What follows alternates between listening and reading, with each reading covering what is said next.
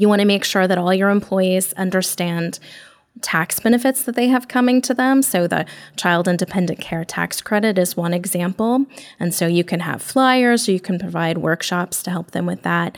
And you want to make sure that they feel that caregiving is valued and is not a stigma, that you have other obligations outside of work. And so that happens with policies and practices that you develop, and that we know, and Mike, you just told me about your own family experience, that caregiving does not stop. Right. And so certainly while they're in your home through age 18, you continue to have needs, but also your aging parents have needs. And so there are ways that you can incorporate family-friendly policies for both childcare and elder care. Good morning, HR. I'm Mike Coffey, and this is the podcast where I talk to business leaders about bringing people together to create value for shareholders, customers, and the community. Please follow, rate, and review Good Morning HR wherever you get your podcast.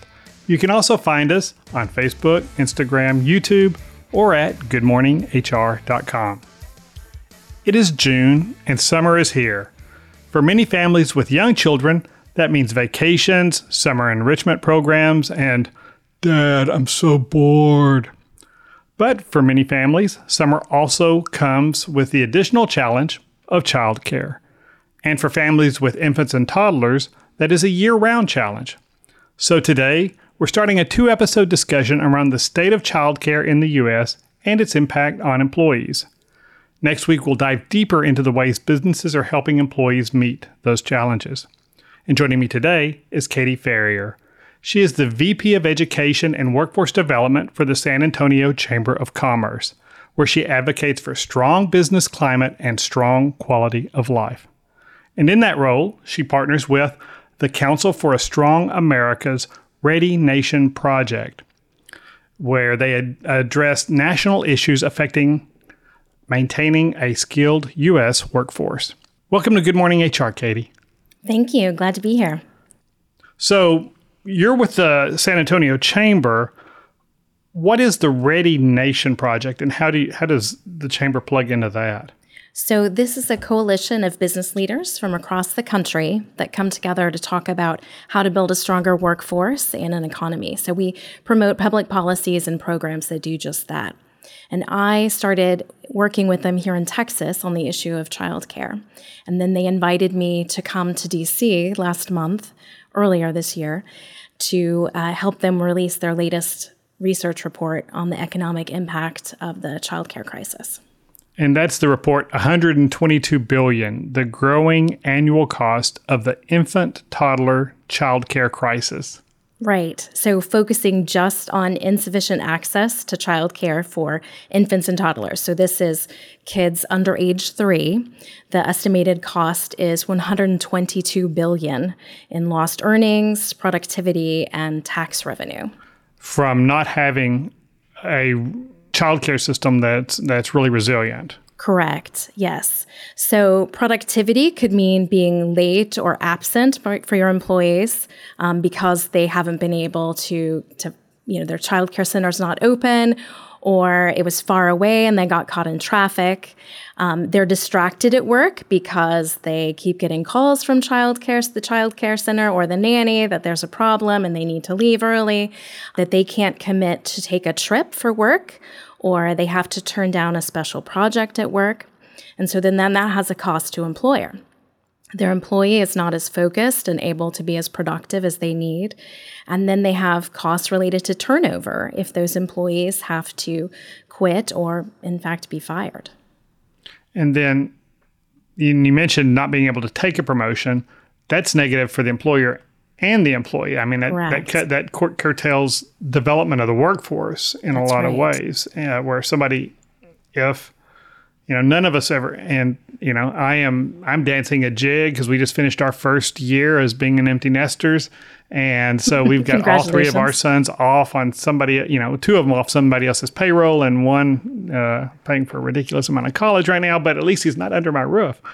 But I do remember those days, even as a business owner, There were days where I had to make choices. Okay, I'm going to do this, or, that'll generate revenue and move things forward, or am I going to do this other thing, which my kid's always going to win, right? But if we make those choices or face those choices on an ongoing basis, I can see where, especially someone whose livelihood and career is dependent on serving a company and doing that kind of, and developing and growing, would really cut those opportunities out. So it impacts their personal economies, certainly, and then it impacts the employer economy. But if there's less business and those individuals are earning less pay, then there's also less tax revenue for local and state governments. So it has an impact on all of us. It's not just a problem for an individual parent who wants to go to work. And I think when we talk about lack of access to child care, I think a lot of us have a gut instinct that we're talking about lower wage workers here. Who does this really affect? What economic demographic does this really seem to affect? Well, we find that it's not just low-income families that are impacted. If you think about the cost of infant and toddler child care, it costs more than private school college tuition in the majority of the states in the United States.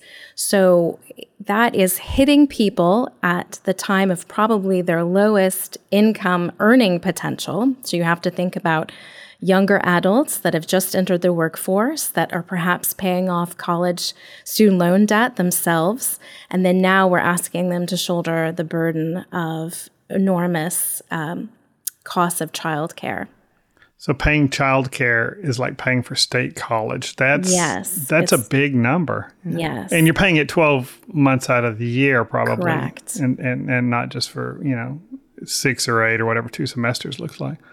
That's a big cost. And so young professionals or even those, heaven forbid, and later in our careers who are suddenly in a position where we're parents, maybe we weren't maybe even expecting it, but you make those choices and decide, you want to be the best parent possible, and that but you've got to arrange to take care of the kids. And it isn't just cost, it's also access. So a number of communities across the country are what are considered childcare deserts. That means that there are so few centers or slots available. So it's not just centers, it could also be folks that provide care in their home available to children that you're on a waiting list for months at a time before you can have access to that. So when we're talking about childcare in general, are there strata of what do we consider quality childcare? I mean, I was that 80s kid who, came home and was in front of the TV waiting for my parents to come home, and I get the sense that a lot of parents today are a lot less comfortable with doing that.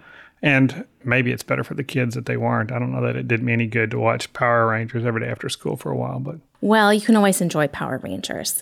But so there are accreditation agencies, both at the national level and then in states, that will help establish good quality care.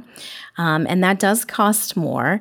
But there's proof that shows that if young brains are involved in enrichment activities, that, it means a lot more. They're more successful in school when they get ready to enter kindergarten. They are prepared. And, we know that brain development under the age of 5 is so crucial. And if a child starts in kindergarten behind, they very often stay behind. And so what kinds of issues affect that quality of childcare? So the education of the providers, that they are trained in working with young babies and toddlers, that they understand brain development, that they have enrichment activities that are age appropriate, and also that it's safe, that they are licensed child care provider, that they've been inspected and that they have insurance coverage so that we can keep our precious babies as safe as possible. But I want to make a point here that the childcare crisis is a two-generation problem. So yes, it's very important that we are helping our children be ready for school success in the future, but it's also to allow adults, our current workforce, to be prepared to go into work. So that's why we think that this is an issue that really deserves a lot of attention. And so I was in D.C. to advocate for our federal lawmakers to provide more resources to provide childcare access and make it more affordable, but also to support the industry, stabilize that workforce. We've seen centers closing all across the country, and that's very problematic.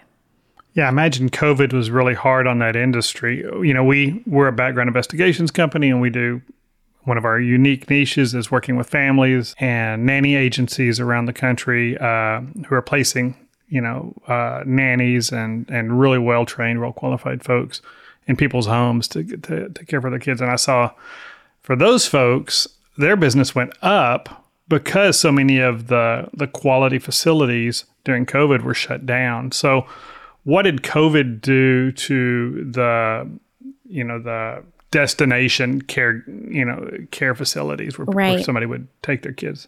Yeah, the centers were really impacted. So they had employees that couldn't come into work just like any other business because they were home caring for their own children or they had health concerns. And then they had less children coming into the center, so they had less income. And then because of some of the safety mechanisms, they could care for fewer children. They needed to have higher ratios of staff to children. And so that greatly impacted their income streams. And it's already a business model that has pretty tight numbers. Now, many governments, both state and local as well as federal, sent out rescue payments to child care providers across the country. And we have heard that that has helped a great deal, that they have stayed open or they were able to reopen. But those funds are running out. And so I know here in Texas that we are expecting another probably 30% of centers and providers to close by the fall because they won't have that revenue source anymore. And I can guess that there are parents who are making the choice. We're not past COVID, and I think we're probably a little bit more germaphobes than we were 3 years ago. So, if I'm thinking about sending my kid to a child care center even a well-regarded one, I'm second guessing that myself. There's some, because I want my kid to stay healthy and not be exposed. And we always hear about, my kid brought this home from school or whatever, and it infected the whole family. And so I would guess that's really impacting at least some families' hesitancy to return to that environment. But like you say, short of not doing that, then how do you get the work done? How do you produce the income you need? Right. And that means that some families can make a choice, but not all parents have a choice. Right. If they're the sole breadwinner for their family, they need to go to work and they need to make sure that their child is in a safe place. And don't we all want to make sure that that's possible for them? So you mentioned that you were advocating at the congressional level, at the federal level, to for policies that would help there. What kind of policies would those be? So expanding federal funding that goes to help subsidize childcare, so lower income families are able to access subsidies in their states. And it is only reaching about 40% of families that are eligible. So we'd like for more families to be able to access those. It allows them to be fully involved in our economy and giving back. So we think it's well worth the return on investment. And are most of those programs at the federal level? Are there state level programs for those kinds of things? So they'll send grants to states, and then states design their own programs based on that. Yeah. But I did make clear when I was visiting with member offices that I wasn't just coming to ask them to do their part, that we felt that the private sector has a role too. So I tried to give them examples of how I see employers trying to step up and help in their communities and help their employees. But one thing that when I have, the U.S. Chamber also invites me to come and speak to folks. And so when they ask me, I always encourage business leaders you need to know your employees. I encourage you to survey them and find out what sort of caregiving needs that they have. And then that's going to help you develop programs that work best for you. And it's important to ask them anonymously so that they can answer truthfully about the demands that they have. But it may be that, there's not as many folks that need infant care as you might have expected, and that they need support in other ways. You want to make sure that all your employees understand tax benefits that they have coming to them. So the Child Independent Care Tax Credit is one example. And so you can have flyers or you can provide workshops to help them with that. And you want to make sure that they feel that caregiving is valued and is not a stigma, that you have other obligations outside of work. And so that happens with policies and practices that you develop, and that we know, and Mike, you just told me about your own family experience, that caregiving does not stop. And so certainly while they're in your home through age 18, you continue to have needs, but also your aging parents have needs. And so there are ways that you can incorporate family-friendly policies for both childcare and elder care. And let's take a quick break. Good Morning HR is brought to you by Imperative, premium background checks with fast and friendly service. 24 years ago, I founded Imperative to help risk-averse companies make well-informed decisions about the people they involve in their business. Often that involves giving employers thorough and easy-to-understand background checks on prospective employees. But sometimes it means helping families make well-informed decisions when hiring nannies or other caregivers. Outside of employment, we help services firms with their client acceptance and know your customer requirements. And we help investors research the principles in firms in which they are considering making private equity placements. Basically, if people are involved, there's risk involved. We help companies identify and mitigate that risk. You can learn more about Imperative at imperativeinfo.com. If you're an HRCI or SHRM certified professional, this episode of Good Morning HR has been pre-approved for 1/2 hour of recertification credit. To obtain the recertification information, visit goodmorninghr.com and click on Research Credits. Then select episode 98 and enter the keyword childcare. That's CHILDCARE. And now back to my conversation with Katie Ferrier. So what are some of those, what are some, we all went remote, and a lot of us, including my company, stayed remote. And so that was, that's been interesting, and it's been, really positive for my young adult employees who, have young families. And I'll see, we're constantly in contact via Zoom, chat, and all of those things during the day. And I'll see somebody drop in a note saying, I'll be back in 15 minutes. I'm going to feed Asa, or, whatever it is. And we're really cool with that. And I think the more successful employers working remote have found that to be a real benefit. But what other policies are you seeing employers implement that seem really helpful in this area? Yeah, if I could just add to that, I'll tell you that one good thing that came out of the pandemic and all of us working from home was that you couldn't deny that you had staff or colleagues that had children, and you could see the impact that they had on their ability to focus and work. And so I think that was really helpful to us to all be open and vulnerable with one another about those demands. And I'm pleased that it's allowed some people to think differently about how to support their staff. So flexible work options, much like what you suggested about saying, I'll be right back, and that allowing parents to dip in and out of the workday if they have to deal with a sick child, or they have school pickup or school drop off, and that as long as folks are delivering on their work outcomes, that you're understanding of that. But on the other side, for some workplaces, it's not remote, and as much as you can adopt consistent or predictable scheduling allows them to make caregiving decisions in advance and plan for that, or budgeting for that care in advance, it's going to help them be more successful and have longer lasting relationships with caregivers. And I think that's something whenever that conversation around predictable work schedules comes up, and there's been legislation in a number of states around that. Those of us who work kind of white collar 9-to-5 jobs really don't get the importance or what it really means, or don't think about it until it's pointed out to us. Can you talk a little bit more about what predictable work schedules means and what kinds of employees are really impacted by that?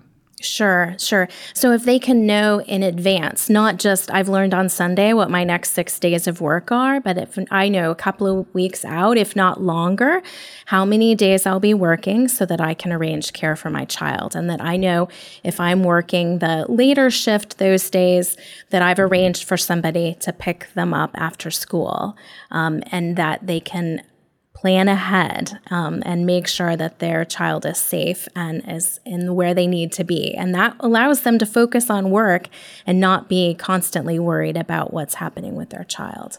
And so these are shift workers, often restaurant employees, folks who are, scheduled according to business need, those kinds of things. And so That's right. So my brother's in hospitality, and it's very frustrating for he and his wife that, he only gets a week's notice and what his schedule is, but that in other hotels that he's visited, they've planned it out in advance. So they know that this person works this shift. And sometimes it means that person earns a little bit more because they may be taking a shift that's not as desirable. But other times it's you take it for this period of time and then I get it another time. So that those families can plan ahead, that they know they're going to need a nanny, or they know they're going to need to carpool with that other family for the next, month, but then they can pick it up again and trade off. So it just makes it easier for them. So predictable scheduling, what other kinds of things are you seeing employers do that really help these kinds of employees? So they help subsidize care. So they may be giving cash payments. They may create flexible savings accounts that folks can use for childcare. Sometimes I'll see them work out discounts directly with local providers. So it's really important that you know local providers surrounding your office or your facility. And then that's something that you can use as a recruitment tool. Let them know in advance, here's some options that are close to work so you can hit it on your commute, or for shift work, if you're working outside of 9 to 5, here are some providers that are open late. I've also seen them develop contracts with nurses for backup care, for sick care. So their employees may have good relationships already of steady care, but then when their child is sick and they can't go into that center or they can't go into that other person's home, they have a hotline that they can call that morning and then arrange for care. Or sometimes I've seen them set aside accounts where we give you so many days of backup care that we will reimburse you. So you still have to find that caregiver, and maybe it's your mother-in-law, or maybe it's a neighbor, or you hire a babysitter to come in, but we'll help reimburse that care, $50 to $100 a day, depending on the market. How common is on-site childcare? That conversation used to seem like it came up a lot, and I don't know that I've heard a lot about it post-COVID. Well, it's pretty expensive, and it's very time-intensive. I think there were some folks who were really excited to think about, how fun it will be to be able to see the babies in our on site, and it'll be so easy then for our new parents to visit their children throughout the day if they're breastfeeding or just want to visit with them. But then once you start doing the investigation of really what it takes to develop it on site, and a few years ago, the reimbursement or the tax credit rather from the federal government of up to $150,000 was worth it. It covered a pretty good amount of creating that situation in your workplace.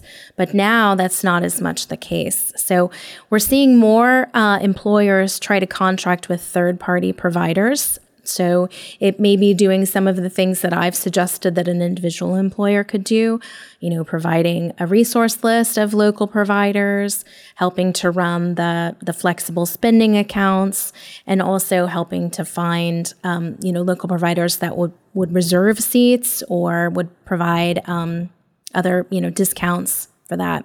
And then it also will work with your employees about maximizing their tax credits too. And you mentioned earlier about working with organizations that were accredited, and I know certainly when I'm on talking to nanny agency owners, they have long list of educational opportunities and certifications. And so we're really not talking just about babysitting here, right? I mean, we're really talking about investing in our workforce in a lot of ways, Yes. as a country and as employers, and helping ensure that next generation of citizen and employee is developed and ready. And certainly in the summer, we see, all the studies about how far back 2 or 3 months of a lack of activity, of schooling or whatever impacts, especially underserved communities, kids. And so that ongoing investment in making sure that these kids are engaged and they're learning seems like a no-brainer, right? I mean, of all the dumb things that we spend money on, this seems like one that would be an obvious thing for both the government and employers to invest in.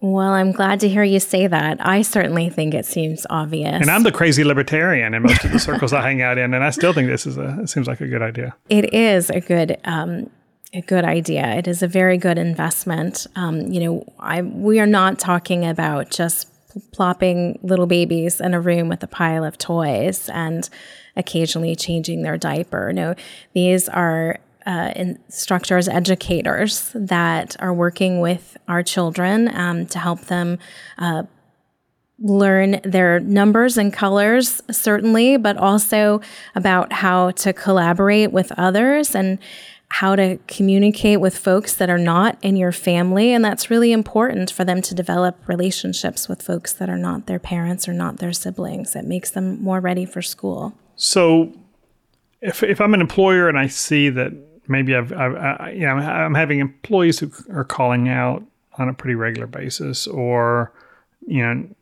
claiming PTO, burning up their PTO for a variety of what kind of issues beyond should I be paying attention to suggest maybe I've got an issue here with my workforce that I might be able to help them with? Yeah, well, like I said, I think it's really important that you ask them, because it may be that it's something very clear and straightforward that, they're sharing a car and it makes it harder to drop off the child on time and get to work on time.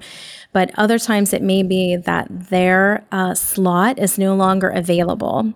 And so now they're having to piecemeal together with other caregivers to watch their child, and it makes them very uncomfortable, or that individual is not, able to handle it. So they're constantly calling about a behavior issue, or I don't know where this is, and, you need to tell me how many, ounces of formula they should be getting today, and things like that.